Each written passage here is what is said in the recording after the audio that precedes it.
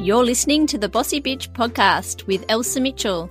Come along with me as I explore all the remote corners of Australia, uncovering success stories from women killing it in business. I'll inspire you, teach you, and best of all, make you laugh by sharing their journey and mine so that we can grow together in life and in business. Mum, have you seen my pants? Mate, get out of here. Podcast. Welcome to episode 14 of the Bossy Bitch podcast. Today I'm going to be talking to my favourite person to talk to, me. I recently went through a massive change in my life, and probably you won't think it was that big a deal, but for me it was a really, really big deal. And let me tell you, change is hard, and the favourite thing I've been saying to people at the moment is don't do it. Just stay in your comfort zone where it's nice and safe and cozy, and never leave it because it's fucking hard. Obviously, that's a joke. So I have owned a hair salon for over 13 years, and people get a little bit judgy about us hairdressers. Let me give you some examples. We've had clients make comments such as, "Oh, I was going to be a hairdresser, but then I thought I'm too smart for that." Yep. Comments like that get thrown around. It's disgusting, and you wouldn't believe it, but it happens. I have had clients fat shame my staff before. I had someone actually say to me about one of my apprentices that she should not be wearing that outfit, and you need to tell her to not wear anything like that to work because she was too fat for it. I told that client to fuck off, naturally. And it's interesting because some people do seem to think that us hairdressers aren't the brightest sparks, I guess. But let me tell you something, that hair salon was the best fucking business I could have had for the last 13 years. There is a lot to be said for a good old-fashioned bricks and mortar hair salon. Let me tell you why. First of all, you can't get a haircut online. You can't watch a tutorial on how to cut your own hair. Well, you can, but you'd probably look like an absolute fuckwit by the time you were finished. Hairdressing survives all financial crises. I had my business through the GFC and through COVID last year, and let me tell you, people are vain as fuck. It doesn't matter how financially difficult times can be. Us hairdressers are at the bottom of the list when it comes to cutbacks. People will fire their shrink, their house cleaner, their dentist, but the hairdresser, we always stay, no matter what. People would live on cans of baked beans and still get their hair done. True freaking story. So I'm really proud of that business. It was a bloody good business, and it supported me when I was a single mum and raising. We have 4 children, my husband and I, and it's given me a lot of flexibility to be a mum as well as have a business. And I've been lucky to have only worked 3 days a week, if that, 2.5, for the last 10 years. Whilst is that even a word? Whilst I raise my kids. And I'm there for most school pickups and drop-offs, and it's paid me a 6-figure income. This is not something I normally like to say, and I feel like an absolute dickhead and I talking numbers like that, but it has. And I don't mean, it's turned over. That was my wage. It was a 6-figure wage, and I loved it. Absolutely loved it. Can't say I ever absolutely loved hairdressing, but I loved the people, and I've made so many amazing connections and friends from that business. It will, for the rest of my days, be one of the best things I ever did. I bought it when I was 25, and I did not have a single cent to my name. And I actually mean that. I'm not just bullshitting so it sounds like a really good success story. It's true. I had nothing. I'd been traveling overseas. and I'd spent every last dime. I'd actually been fired from my previous job because they wanted me to sign this ridiculous workplace contract saying that I couldn't work for like 50 million kilometers for the rest of my life. And I said, no, I'm not signing that. And they said, well, if you don't sign it, you don't have a job here. I said, fine, sweet. I want to start my own salon anyway. And off I went to buy my own salon with no money. And I was going around and I was making offers on businesses for quite a lot of money, not having any money, written offers too, signing off on them and everything. Anyway, when I was 17, I was supposed to be going to university because I was actually, believe it or not, very smart at school, and my parents really, really wanted me to go to university. But I didn't want to go to university. And I remember saying to my dad, I don't want to go to university. And he said, well, what do you want to do? And I said, I just want to own my business and work for myself. And he said, well, you're 17. You can't do that. So go and find something that you like to do. And we'll help you. We'll figure out buying a business later. So that's what I did. I became a hairdresser. I did go to uni for one day. It sucked. So I became a hairdresser. And so once I was 25 and I'd left my job, rang my dad up and said, right, it's time to make good on that promise. I want to buy a salon and you need to help me. I have no money. And my poor dad is a farmer. And farmers go through some pretty tough times. There are droughts that can last for years. And this was a period of time where there had been a drought for several years, probably the worst one ever in his 60-odd years of farming. And he said, I'm really sorry. This is just the worst possible time to be doing this. We can't help you. And I was like, Dad, you'll find a way. You'll figure it out. And I know that I am sounding like an absolute spoiled brat, but I promise you I'm not. Anyway, I just kept at it, kept nagging and nagging and nagging and ringing him every day and putting offers in shops. And eventually he got on board. And what happened was a family member borrowed some money against their house and they lent me the money. How freaking amazing is that? My parents also lent me some money as well.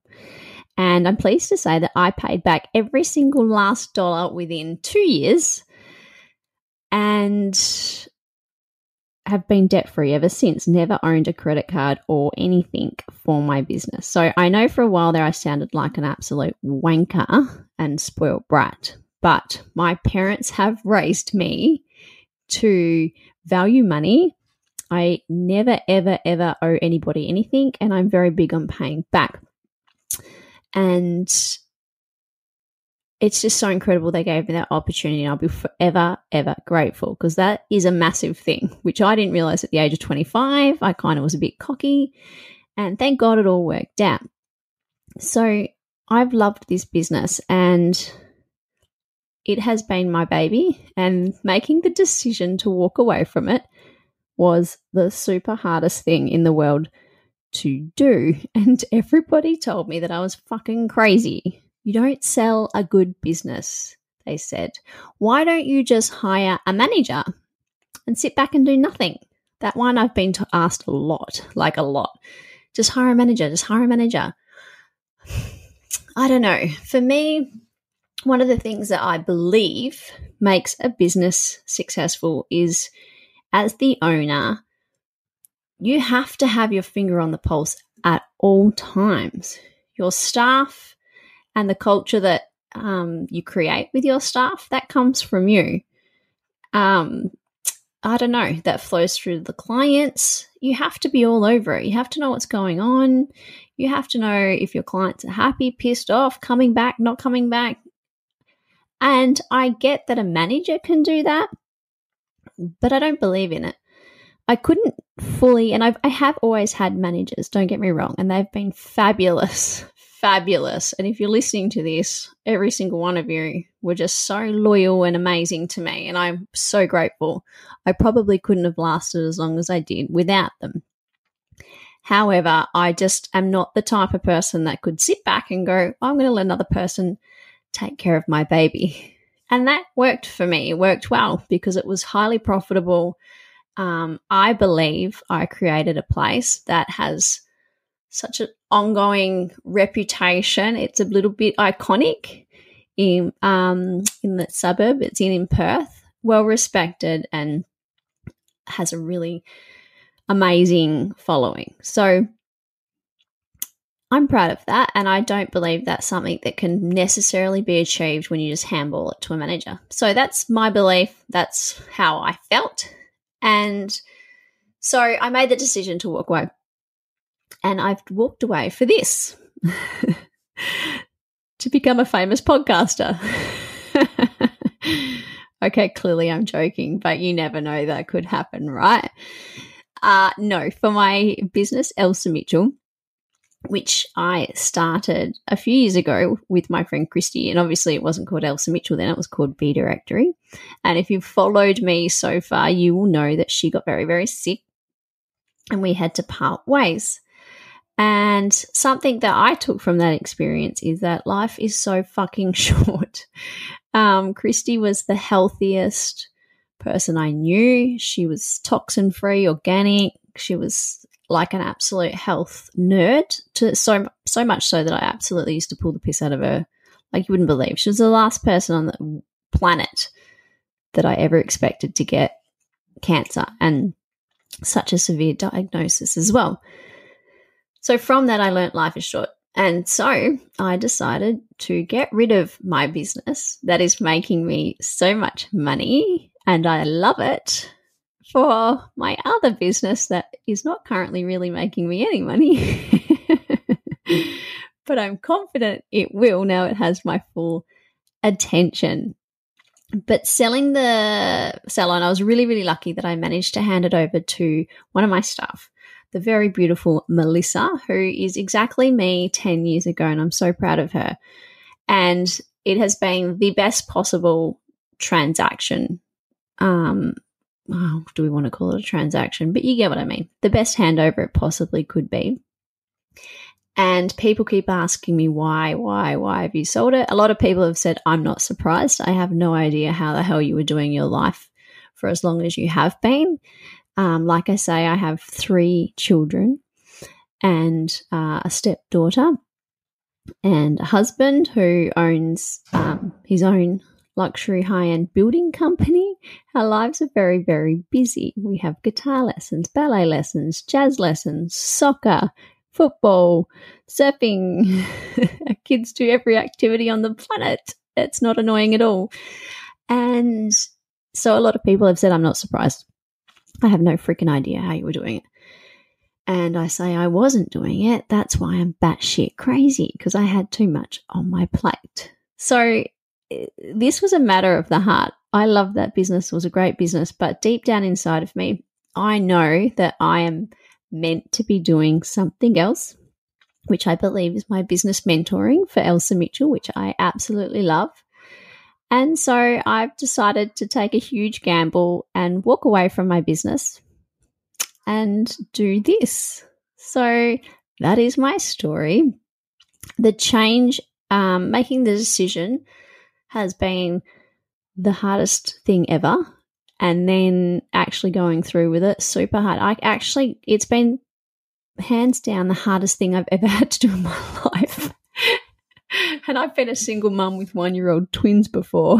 That was a walk in the park compared to this. It was gut-wrenching because I've got so many people there that I love and so many relationships, and I'm going to miss those people. I think that when you have a job to get up and go to, or a business, some days you might wake up and you're feeling super depressed or super anxious, and you just want to lay around the house in your pajamas and cry and eat peanut M&Ms and drink Coke. But when you have to show up, and I would show up no matter what, no matter how sick I was or how much I felt like shit, I would get up, get dressed, do my hair, put my makeup on, look fabulous, and I would show up to work, and I would put on the happy Elsa and dazzle my clients and my staff. But when you do that and you have to do it, it's amazing how you very quickly can snap out of that shitty mood you woke up in. It's truly incredible. Or you might go into work and one of your clients will tell you a fucking absolutely gut-wrenching story, and you'll think, holy shit, my life is actually so good. And that is pretty powerful. Whereas so many of us, and this is going to be me soon, and this is what terrifies me, we're working from home, right? So you wake up, you feel shit, you want to stay in bed, you can stay in bed. You're not really forced to get up, do your hair, put your makeup on and suck it up. And I know that I speak to a lot of women in business that encounter this problem. It's really, really common. And I've got someone I'm hoping is going to come on in one of the next few episodes to talk to me about this, because it is an issue. And I believe the only way to counteract that is to try and make some friends that you can co-work with. I think having face-to-face online meetings, I know everyone's into automation these days and, trying to scale and up their businesses and make millions of dollars for doing fuck all. But I thrive on face-to-face and personal relationships. That's who I am. That's where I get my energy from. So I'm going to have to figure out a way to fill that void in my life. I also love to joke that when I would go to work in the salon, people were so nice to me there. Everyone was so happy to see you. Clients were so excited to share their gossip. They would love the hair and they'd be like, thank you so much. You're the best hairdresser in the world. And you get the hugest ego inflation of all time. And then you come home and, everyone at home just treats you like shit. The kids think you're a bloody servant or a chef, and the laundry maid. They just talk to you like you're dirt. So I've given up my business for that. Anyway, I joked at the start, don't get out of your comfort zone, but this is really exciting. And as each week goes by, I get more and more excited about what my new life is going to look like. And I'm hoping that one day I can bring to you a story about how I gave it all up and took a chance and it worked out. That's it. That's my story. Stay tuned. Thank you for listening to the Bossy Bitch podcast. I am Elsa Mitchell, and you can find me at elsamitchell.com.au, or if you'd like to meet my friends, please head on over to Facebook, and I invite you to join our free group Bossy Bitch.